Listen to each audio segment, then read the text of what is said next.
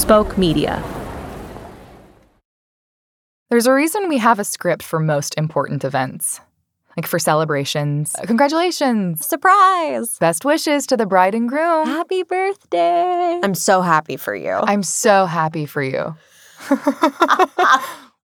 For important milestones. Happy anniversary. Yeah, to 50 amazing years. To Chelsea and Charles. Happy 40th. You're over the hill now. Happy 21st birthday. Don't get too drunk tonight. New jobs. Oh, Yeah. Congratulations on your new job. Stay in touch. Happy housewarming. And losses. Our condolences. I'm so sorry this happened. It's with a heavy heart that We regret to inform you. When I showed up at my dad's funeral, I expected it to be really hard. I was dreading it, and I thought, okay, I'll show up. I will just disassociate, hover over my body, and I will smile and nod my way through this because I can smile and nod and perform my way through anything. I'll just say whatever I'm supposed to say. And I didn't realize till I reached into my toolbox for the arsenal of the random things you're supposed to say while you smile and nod that I didn't have any. There is no script for being the estranged surprise daughter who shows up at the funeral and no one knew you existed. There's no script for that. Like, every funeral line no longer works. Oh, I'm so sorry for your loss. Right. And to which I say, I didn't actually lose him. I didn't ever have him. This is such a tragedy. He was such a great man. Yeah, yes, absolutely. Also, he might have been a deadbeat dad. What's up, everyone? I kind of threw a wrench in that. At least he was able to leave behind you as a legacy. No. He didn't have a legacy. I don't know him. What happens when the script fails you? What do you do when there are no lines that work? If there's no room for you in the script, do you exist at all? Welcome back to Untitled Dad Project, Chapter 3, Script.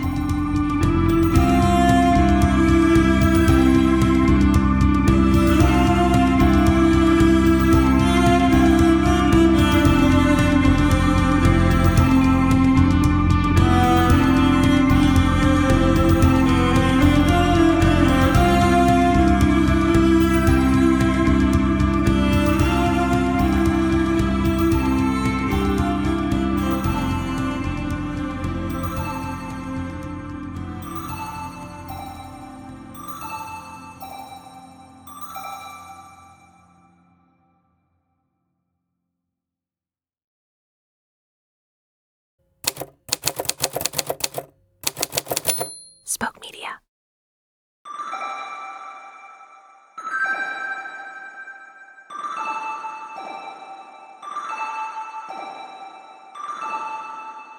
In lieu of a script, which I'd never really appreciated until it was gone and I couldn't grab it, everyone led with, how come we didn't know about you? Which I also didn't know how to answer. The closest feeling I have to describe this moment was I walked on stage and captured everyone's attention, and I had no lines. No script, nothing. That feeling, that nightmare feeling you have when you walk on stage and you don't know your lines, that kind of times a million. So I revisited the funeral and tried to write it like a scene in my story. And aside from that, soap opera moment of me storming down the docks that we talked about with Taylor Ann, I don't remember very much. Especially not when we went out to pour my dad's ashes. Like that big moment when you're supposed to say goodbye. What I remember is seeing my Aunt Lisa, my dad's sister, holding his ashes to her chest and just weeping like a little girl, like a child. I remember before we took off on the boat from the dock, one of his really good friends, Cindy, kind of hovering on the edge of the dock and then just saying, oh, you know what, I'm getting in, and then taking off her shoes and jumping in the boat. And I remember thinking, oh, she's so much more certain she should be in this boat than I am. She knows she should be here to say goodbye to her friend. I don't know that I should be here to say goodbye to this man. He gave me an X chromosome, and here I am holding his ashes. But the thing I remember most vividly of all of that was when we got out on the water was the Reverend.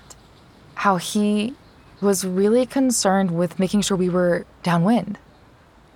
I remember thinking about him as a character in the story and wondering, God, I guess I'm in one of the most tragic moments of my life, but he's in this little dark comedy where he has to make sure that these ashes don't fly back up in our face when we pour them out. And I remember later he came up to me and he talked to me and he said, "This must be hard for you." And that meant something to me. So I decided to reach out to him. His name is Reverend Christopher Yoder, as a character in this funeral scene to see if he remembers things that I don't remember about what matters. What am I missing in the script as I remember it? What did he see that I didn't? And also just to get a sense of how he feels about the, quote, script of funerals as someone who writes them and delivers them and officiates them. Yeah, so I'm Chris Yoder. I'm a priest, so that means I'm an expert in doing all sorts of priestly things. It's a little terrifying to call myself an expert because I've only been a priest for about 3 years now. But I do all kinds of priestly things. I marry people, I bury people, I baptize their babies, and everything in between. Yeah, awesome. Would you feel comfortable saying, and I'm an expert in burying your father? Yeah, sure. I guess that's fair to say. I'm an expert in burying your father because I was, as you say, the only person who did that. So I guess that makes me uniquely qualified to talk about that. I wondered when we brought Reverend Yoder in if I'd have to give a lot of context about my podcast and the goals of this, but he was more than hip to the podcast world. He told me he actually steals story ideas from Radiolab for his sermons sometimes. I learn a lot listening to those guys. Yeah. They're really good at crafting stories and putting them together in really interesting ways. I think. They really are. And it's really, now that we're making a podcast, I'll go back and listen and actually think about the words as if they were a transcript. And I'll be like, oh, this is a series of very simple sentences. This isn't good writing, but it's really evocative. But actually, sometimes a series of really simple sentences is exactly what you want for really, punchy writing sometimes, but also especially speaking. I mean, sometimes I find myself when I'm writing a sermon anyway, being too much of a writer and not enough of a preacher. And sometimes listening to podcasts helps me think more in terms of speaking and helps me get out of my writerly brain and more into the kind of spoken word mode of things. I'm really relieved that Reverend Yoder has context for the podcast world because this was just a weird email to send. Like whenever y'all are listening to a podcast and you hear somebody telling their story, just imagine whatever email some producer had to send to get them into the studio on a microphone. My email was something like, "Hi, Reverend Yoder. You might not remember me, but you officiated my dad's funeral a while back, and I'm on a years-long narrative quest to understand my story through the lens of story. Would you mind coming in and reenacting some scenes from the funeral as I remember them? Regards, Jan." It turns out I had nothing to fear. He absolutely remembers me and remembered that memorial service because it was the first memorial service he had ever officiated. He was like a baby priest, and this was the first time he was in charge. So I asked him, well, what did that funeral scene mean for him as a character? It was maybe the scene where he kind of takes what he's learned and goes off and tries it out on his own. I think actually this is a little bit different kind of metaphor than narrative, but for me, I think of it a little bit like improvisation, because your father's memorial service was unique. It was different than funeral services I'd been a part of before that and afterwards. So it was a bit like, maybe like a jazz musician who's been practicing and then all of a sudden he's out there and he's improvising for the first time. It felt a little bit like that for me. I asked him if he'd be willing to act out a scene with me from the funeral based on a script I've put together from what I do remember. Sure. And then you can tell me what stood out to you, what is absolutely not how you remember it. Sure. Okay, great. Awesome. Yeah, we can just jump in. I'll read the characters. I'll read stage directions. You're reading Rev Yoder, and I'll read the other characters as well. So I don't read the stage directions. I'll read stage directions. Okay. All right, we can jump in. All right. Setting, windy spring day, a boat out on the lake. Scene, downwind. Lights up. Heavy wind whips through the boat as the ensemble sits in silence. Rev Yoder sits at helm with boat driver. Jan nods. All of a sudden, the wind stops. The boat rocks. All are silent except for Reverend Yoder and boat driver, who quietly discuss logistics. We're going to coast for a bit, get further out. Sounds good. Then we're downwind? Will be. I'll get us further out and make sure we're downwind. So if I stand here and face this direction, I'll be downwind. I want to make sure... Yep. You'll let me know if the wind changes. Yep. A moment in silence. Everyone is still. We've come here today to remember before God our brother Claude Frederick Thiers III, to give thanks for his life, to commend him to God our merciful Redeemer and Judge, to commit his body to the water, and to comfort one another in our grief. The boat rocks suddenly, and Reverend Yoder regains his balance. Reverend Yoder and boat driver exchange a look. Aunt Elle's crying intensifies. She begins weeping and clutching her brother and father's ashes to her like a child. The wind picks up, periodically drowning out Reverend Yoder. Let us pray. To the boat driver. Are we still? Boat driver nods yes. Reverend Yoder takes a moment. Almighty God, you have created us out of the dust of the earth. Grant that these ashes may be to us a sign of our mortality and penitence, that we may remember that it is only by your gracious gift that we are given everlasting life. Through Jesus Christ our Savior. Amen. To boat driver, whispering. We're still downwind. Boat driver nods yes. Reverend Yoder nods at Aunt Elle and Jan, who pour the ashes into the water. Father, we commend to you the spirit of Rick and commit his earthly remains to his final resting place. Earth to earth, ashes to ashes, dust to dust. May you bless him. May you keep him. And may your countenance shine upon him and bring him everlasting peace. The ensemble throws rose petals onto the water. Amen. None of the ensemble says amen except the boat driver. Amen. And scene! What is right and what is wrong in your impression? I had forgotten about my worry about the being downwind. I was terrified that we would sprinkle your father's ashes and that they would end like all over us. I had almost entirely forgotten about that.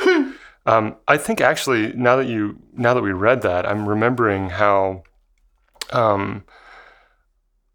I wasn't really sure how most of it was going to go, and I was pretty nervous that it would go well because I know that funerals are such really important times in people's lives, and I knew particularly in this instance because it was like a kind of sensitive situation. Yeah. Because I don't remember exactly, but I think you hadn't really known your father at all, right? I mean, there was a way that his death kind of suddenly made him appear in your life in a way. Is that right? Yeah. And so I was like also like really aware of that awkwardness for you, and so I wanted it to go as smoothly as possible. But now, like in retrospect, and kind of hearing the story from your memory, I'm realizing like how, despite that concern, maybe partly because of that concern, it made it a little bit maybe more awkward than it would have been otherwise.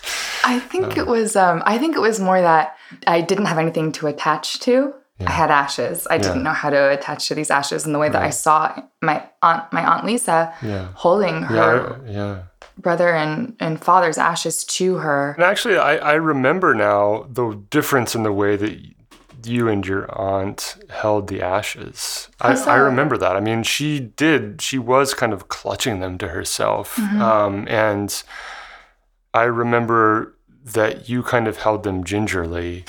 And that seemed a kind of metaphor to me about what your relationship with your father was like, or lack thereof. Are there any other details or vivid details you remember from being out on the boat? Or rather, let me put it this way. I don't remember what you said. Yeah, I actually, I could tell that. Pulled from the... I looked up funeralhelper.org and Googled Episcopalian and Anglican prayers. Yeah, so a lot of those actually, interestingly, are from the funeral liturgy, although one of the lines, the one about ashes being a sign of penitence, that's actually from the Ash Wednesday liturgy. I just Control-F'd ashes. Right. But I do remember what I said. I actually have it in this. Do you want me to just read it? Yeah, it's this short prayer, and it's... Before you jump in, would you mind telling us why you chose this prayer? Yeah, sure. So let me just... So I mentioned that the circumstances of this funeral were unique. So it was unique in a number of ways. So it was unique in that it was one of Reverend Yoder's first ever funeral services that he was running, where he was flying solo. But he also said it was unique because every other funeral that he'd been a part of, it was always the family planning it. And in this case, it was his friends. And it was also unique because they didn't want it to be like a church service. They wanted it to be, on a boat on the lake, but like he's a reverend. Church services are kind of his gig. So he felt kind of back-footed there. And then the biggest question for me actually was that nobody was sure whether your father had been baptized or not. Which makes apparently a huge difference because there are entirely different services that are written for a person who is a baptized Christian and someone else who has a sort of ambiguous relationship with the church. There are like entirely different scripts. And so one of the big questions in my mind about this funeral actually was like, what rite do I use? Which prayers do I use? And how do I craft this liturgy in a way that's honest to the tradition, and honors the dead, and is meaningful also to his friends and his family, and suiting to that context, like out on the Corinthian Sailing Club. So you were kind of going off script as well. Absolutely, yeah. That was one of the ways. We both were off script. It was very much. And I mean, it wasn't just that it was like one of my first kind of instances planning a funeral, was that it was kind of pretty outside the box. And so what I ended up doing was taking a few prayers from the burial rite and then adding at the end for when we actually committed his ashes to the water, was using prayer that comes out of the old prayer book for a burial at sea. Because there's this prayer it used to happen much more often in the days of sailing ships and things, that you would have burials at sea, and there's a special prayer for that. So I'd love to hear it. Do you mind if I just describe the service? Would that be kind of I would interesting love to hear it from. Yes, I wonder what I don't remember. Please tell me. And I had forgotten this, so I had to look in my files. He pulls out this big folder, and he describes for me all of these moments that I didn't remember. Then we all said Psalm 23 together. The Lord is my shepherd, I shall not want. All this planning he had put into it. And I think the other thing, actually, now that I'm thinking about it, I wanted to make sure that the people on the dock could see what we were doing as well. All of these passages he had selected. Unto Almighty God we commend the soul of our brother departed, and we commit his body to the deep, and sure and certain hope of the resurrection unto eternal life, through our Lord Jesus Christ. The sea shall give up her dead, and the corruptible bodies of those who sleep in him shall be changed, and made like unto his glorious body. So it's a bit like what you remembered.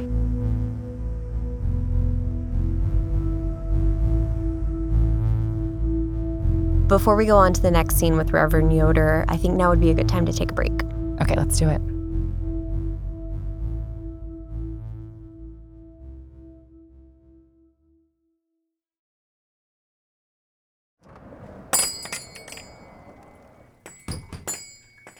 Spoke Media.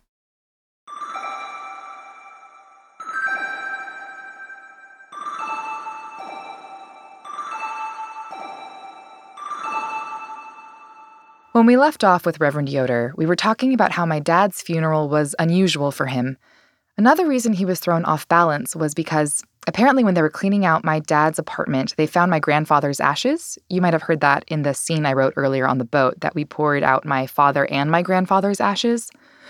Well, Reverend Yoder hadn't known about that, so he hadn't prepared a dual prayer. And he remembers vividly that the ashes themselves were kept in these larger plastic jugs that kind of look like big kids' lemonade jugs, which struck Reverend Yoder as something that he would have done differently. I wished for more for that service, kind of more dignity, and I wished that I would have been able to kind of provide that. That's so interesting. I hadn't thought of that. Like, you're the ringleader, you're the director sort of the thing, or sort of the role you play, if we think of you as a character again, is to bring the dignity and the occasion to this moment, that it is sacred. Yeah. It's not just another day on the dock. That's right. And one of the awkward things in relation to that is that was my role, but I didn't feel like I ever had control of the whole event. Yeah. And so that made me like kind of unsure of my place. And so I was a little bit like you, I guess, in a way, like kind of wondering like, what are my lines here? and looking around for stage directions and kind of making it up as I went, and wishing in retrospect that I would have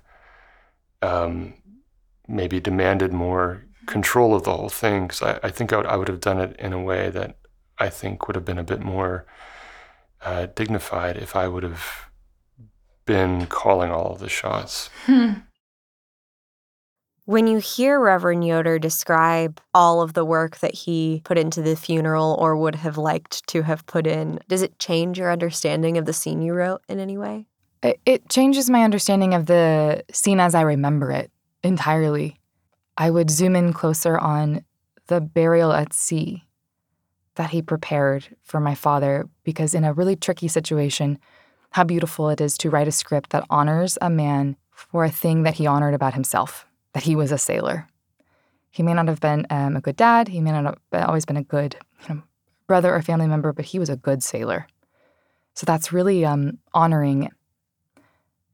And if I were to rewrite the scene now with this in mind, I would add in stage directions with Reverend Yoder checking in on me, looking at me, noticing my hands holding the jugs the way they were, caring that this go well, not just for the deceased, not for the, people planning the funeral, but for me. I would add in those little moments of him acknowledging me, because now I know they were there. Which brings us to the second scene. Okay, great. So this one I know I butchered, but we'll jump in. It's going to be interesting. It's just the two of us. Okay, ready? This next scene takes place immediately after the scene that I described to Taylor Ann in Chapter 2, where I embarrass myself in front of those women, I storm up the dock crying, I go to the bathrooms. Well, I make my way back down the dock into the clubhouse, and I see Reverend Yoder there, and I want to talk to somebody for whom I won't be a sad point of gossip, and I open my mouth to talk to him, but there's no lines.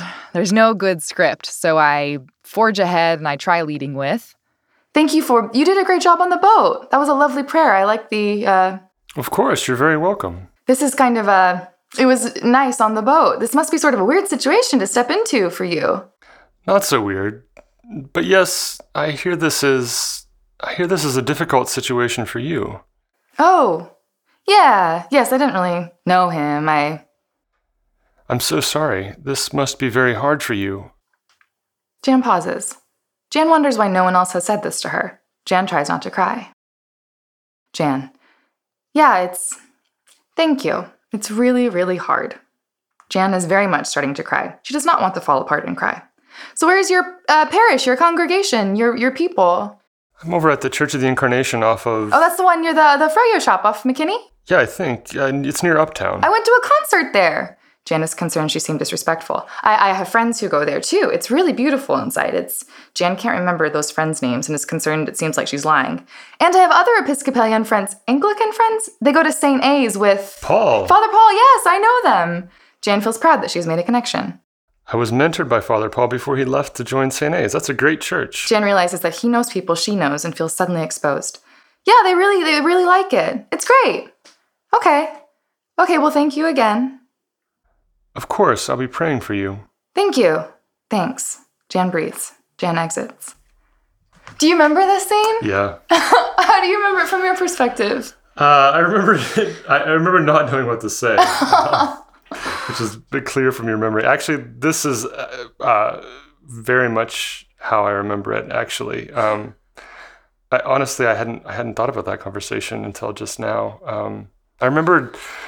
It was clear to me that you were feeling incredibly awkward and that you were upset. And I didn't know what to say in that space. I wanted to say something that would suggest to you that I kind of understood something about how strange and painful it must have been for you. But I also think I was pretty aware of your being on the edge emotionally, and that it was like this kind of public space. And I didn't want to probe too far because I didn't want to, I didn't want to make you cry, really, because I didn't want to cause you to like break down in front of all these people who you barely knew it was obvious that you were this kind of object of curiosity to them. Yeah, well, I remember that moment as you saying exactly the right thing, which was, this must be so hard for you. And you were the first person who looked at me like I was a human who was allowed to be like upset and was allowed to feel like they were owed something that wasn't there for them in this room. Right. And I really appreciated that. So I wanted to thank you. You're welcome. I'm glad that meant something to you. It did. That's funny to me to hear that. To you, you thought it was like not enough. And to me, it was exactly what I needed. And I don't think I could have taken much more. Well, praise God.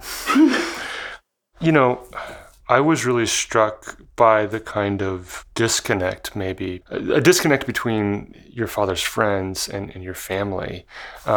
Because for me, it seemed like the Rick they wanted to remember was this kind of happy-go-lucky, sailing, drinking, smiling kind of guy. And for you in particular, and there was, a lot more to the story than that. And so there was this really odd disconnect between that was like really evident to me. Before we go on, something I want to say is when we did this interview, I got very emotional here. Really? Yeah, and just like choked up in my throat because it meant a lot to me that someone saw this. Saw what? You. It meant a lot to me that someone saw both pieces of what this man was and tried to create a funeral that honored both. Oh, yeah. So if we think about that back to my story, what is the function of his character? I guess this is him showing us that he can bear witness. He can bear witness to everything that's happening at once.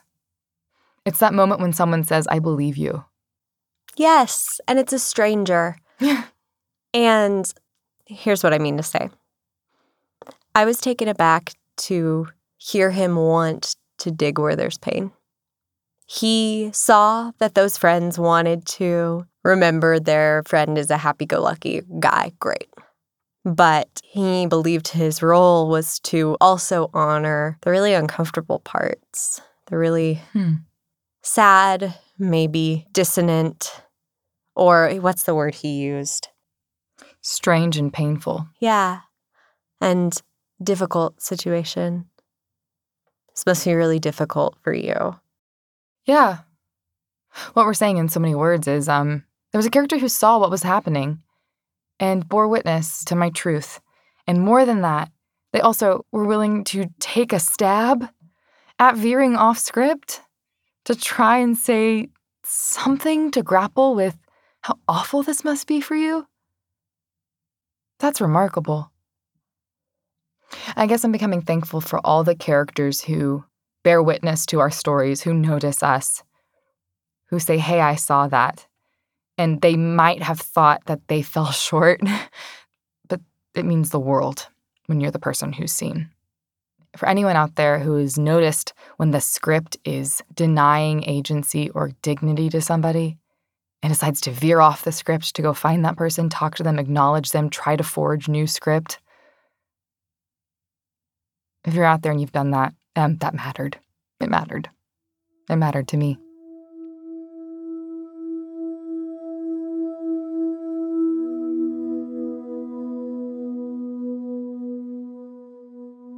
So that kind of reaction of wanting to remember like the joyful, happy-go-lucky, sailing, drinking Rick, and not wanting to kind of face difficult aspects of his past and present. I mean, there you are, his daughter. I think that's part of a piece of how people in our culture generally have a really difficult time facing death. And so I think maybe for them it was also a really uncertain situation too, because here they are faced with this death of this man that they thought of as smiling and all full of fun, and they're not sure what to do with that. So what I'm thinking about as you say that is I was so upset because I didn't have a script, but also their narrative was upended too by my entrance. Like they don't have a script for me. So I guess I wonder what their lines should have, like, what would have been a more mature response. I'm so sorry, I didn't know you existed. Like, yeah, I don't know. It's a little unfair. I think what they're, maybe that's an attempt to kind of remain at the surface level, but I don't think they're aware of that. I mean, I think they're like wanting to stay on the surface, and here you are, like the depths of this situation. Yeah, I guess I've never represented the depths of the situation before. Yeah. I've never like walked into a room and brought with me the gravity of an entire man's existence and like the dark underbelly of what happens when you have a fun life where you don't have to accept a ton of responsibility. Right. Like I just walked in and was like, hey, responsibility. Yes. That wasn't met. Present. This gave me a little more empathy for all the people at the funeral who didn't have a script either. I was thinking about how the narrative of, I'm so sorry for your loss, wasn't he a wonderful man, fell so short for me because I didn't have a response. I didn't think about how awful it must have been for them because the script failed them too. What's the script for your friend's surprised daughter? I mean, in some ways, maybe the most empathetic thing they could have done is not to say anything. I mean, not to like not acknowledge you, but not to try to. Sometimes the impulse to say something is more about comforting the person who's saying it than the person it's being said to. They feel like a tension in the situation, and they want to say something to take that tension out. I very much so relate to that. I often find myself in situations where like the group doesn't know what to say, so I like nominate myself as tribute. Do you know I volunteer as tribute to try to say the thing because nothing's being said as opposed to sometimes silence being the right thing. Yeah, I feel the same thing. I mean, partly because I wear a collar. Yeah. I mean, I'm kind of the person who has to say something sometimes. Yeah. Maybe something shouldn't be said some of the time. Yeah. We then segue into talking about what I should do next. I mean, if you were asking like what to do, I mean, I know I'm not supposed to be a priest in this moment. No. What would an Episcopalian tell me to do? If you were my parishioner and were coming to me as a priest, okay, great. I would suggest maybe reading some of the lament psalms. Okay. So there's psalms in Scripture that the psalmist kind of is like crying out in like frustration or confusion to God, because it can help us to turn that, whatever it is we're experiencing, into a prayer. Yeah, so the reason I just smiled is because, do you know what you just did? You just gave me a script. I did. Look at that. You gave me some lines to try out to see if I can find meaning in them. I really appreciate that. We're going to take a break, and when we come back, more from Reverend Yoder, and Janielle reclaims her script.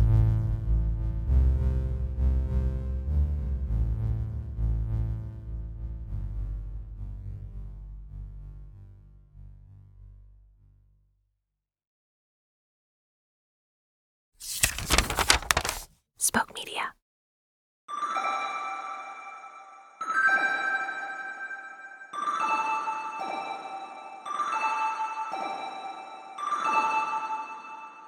Back to Reverend Yoder, I ask why funerals matter so much anyway, and he contends the preparation leading up to the funeral is the most helpful part. Part of the help is just kind of a practical thing, particularly right after somebody's died. People don't know what to do, and it gives them something to do. And it's also a time when people just spend time talking about their loved one, and they'll often cry, and that's always like a really helpful part of the mourning process, right? Yeah.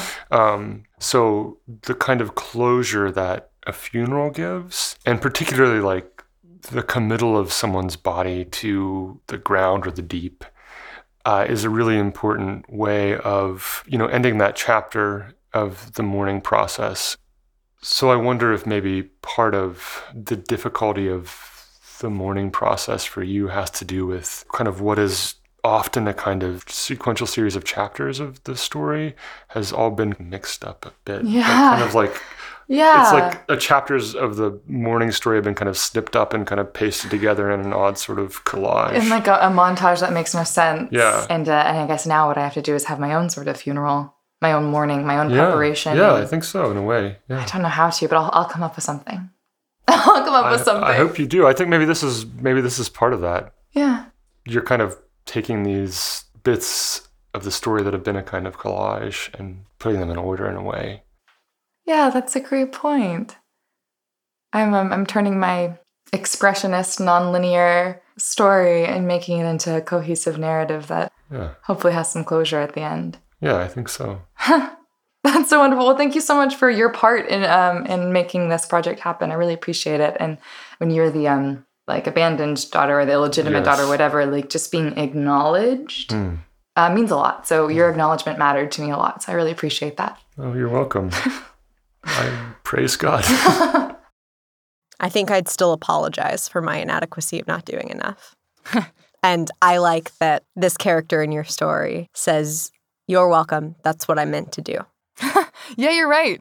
I like that too. You don't get characters often who in the face of such like, hey, you did something and it meant something to me, says, "You're welcome." Yeah. You're welcome is again another way of says, I heard your thank you. Wow.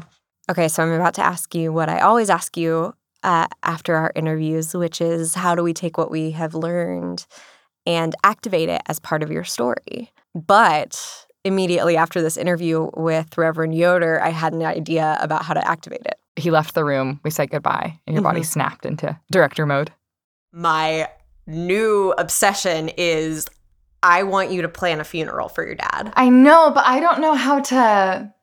My imagination, and even as he was talking, because he was saying it is a practice for the person to process. So when I imagine Janielle Kastner processing her father, it's sitting down and like telling shitty dad stories while doing a project, like something with your hands. It sounds to me like the preparation of a funeral, how that gets you from one stage of mourning to the next stage of mourning is that it gives you a productive thing to do that honors you and your relationship with the deceased. So like my impulse is the opposite of like, let's tell shitty dad stories. It's, can I find an inroad that gives honor and dignity and something sacred? Is there a process or a project that can give dignity to the fact that I am the daughter of a man who was pretty shitty to me, but give it dignity? I was really struck when you talked about how preparing a funeral brings up memories. Maybe I could try to think of like the few scattershot memories I have. Oh, I wrote this down. Here's something we could do. He said, like, when you commit the ashes to the earth or to the sea, like, I wonder if there's something of yours or a possession of his that you could commit to the earth or the sea. Like, maybe I could write my own liturgy and commit something of his to the water. Because, I mean, I have all his possessions now. That would be a really interesting ritual. Yeah. So that was us talking right after Reverend Yoder. How do you want to activate this now? I still don't feel ready to like bury my dad because I don't, or like commit something of his to the earth because I still don't know exactly what I'd want to say. But I'm feeling really inspired by his advice for me to activate by reading Lamentations aloud, like doing something with that grief. Let's put a pin in the funeral. Before we move on, I want to point out something you just said, which is, I don't yet feel ready to bury my dad because I don't yet know the right words to say. And that to me sounds a lot like the way that you've described the email you wish you would have sent to your dad, even if it wasn't perfect. You didn't send it because you didn't yet have the right words to say. So I think this might be a lesson that applies here too. Yeah, again, I'm falling into that trap. It's okay if I don't know what I want to say. I just need to try. A gesture of dignity, a gesture of empathy, even if the script fails me. Okay. It's still not something you have to do this week. Yeah. Or ever. I think I should do it eventually. We'll get there. I also want to take Reverend Yoder's note about what he loves about Radiolab, in that they use like short, evocative sentences that maybe aren't flowery writing, but are really brilliant oration. So, that being said, here are our Lamentations options. He has made me dwell in darkness like those long dead. He has made my skin and my flesh grow old and has broken my bones. It's very intense. Mm-hmm. Ew. But now they are blacker than soot. Their skin has shriveled on their bones. It has become dry as a stick. Wow. One of the things he said was the lament psalms. I thought that was Lamentations. It's not. No! Uh-oh. So Psalm 44. Oh my God. I'm so glad you realized that. Yeah. Lamentations is appropriate, but Yeah, but a little visceral. list of songs of lament. 44. Okay, here's one. Why do you hide your face and forget our misery and oppression? That's a good one. 142. In the path where I walk, they've hidden a trap for me. Look to the right and see. There's no one who takes notice of me. No refuge remains for my soul. No one cares for my soul. Let me try that one. Okay. Do I need the trap part? No, you could probably take it out. Okay. So I should practice saying this stuff, simply. Mm-hmm. Look to the right and see. There is none who takes notice of me. No refuge remains to me. No one cares for my soul. Look to the right and see. There is none who takes notice of me. No refuge remains to me. No one cares for my soul. Well, you say it simply, but don't shut it off from your heart. Okay. Look to the right and see. There is none who takes notice of me. No refuge remains to me. No one cares for my soul. Look to the right and see. There is none who takes notice of me. No refuge remains to me. No one cares for my soul. No one cares for my soul. No refuge remains to me. No one cares for my soul. What should I be doing? Which one was that? That was Psalm 142. Listen to my cry, for I am in desperate need. Listen to my cry, for I am in desperate need. Listen to my cry, for I am in desperate need. Listen to my cry, for I am in desperate need. Listen to my cry, for I am in desperate need. I don't know that the Psalms of Lament are doing very much for me. That's okay. Maybe I need to make my own lament. Like, what would my lament be? What am I asking? Words are falling short. There's no room for me. Please see me. Words are falling short. There's no room for me. Please see me. Maybe bear witness to me. Bear witness. Is that a thing that happens in the Bible? Bear witness? I think my lament, my cry is, bear witness to me, because I feel very alone. Bear witness to me, because I feel very alone. Bear witness to me, because I feel very alone. Bear witness to me, because I feel very alone. The script has failed. Please notice me. The script has failed. Please notice me. The script has failed. Please notice me. That feels like a good lament. I think so. Do you have a lament? The director's lament? All my laments are for you. Are like, if I had to write a lament to a higher being or to the world for this project, it would be, why did you let this happen to my friend? Why did you abandon her? Why did you allow there to be pain, and what good did you think it was going to bring? And please stop it. Bring some comfort. It's not funny anymore. It's not cliche. It's not ironic. It's just hard. And that's not fair. And I think my friend deserves some fair. That's my lament. I like your lament. I don't really have a director's lament other than like, this is a really hard story. And it's really painful to be in. And if it's painful for me, how much more painful for you to live in it every day. If it's painful for me just to listen. And my lament is that your story has to have lamentations at all. I don't like that. I'm mad that there's pain in your life, and I'm mad that there's regret in your life, and I'm mad that it's not going to go away. Thank you for bearing witness to my story. You're welcome. I love you. I love you too.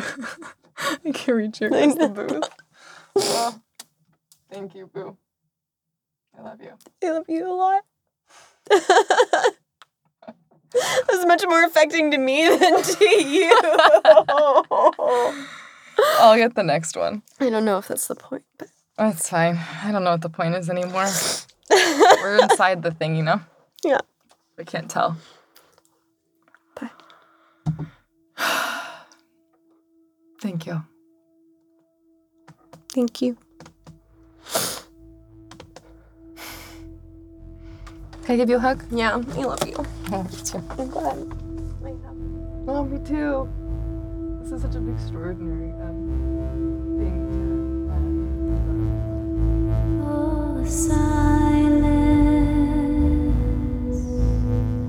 too beautiful to bear witness. Stretch a minute out and all the dust it glistens, pulling back and forth until the seam it rips, healing fast and forced between an easy fix.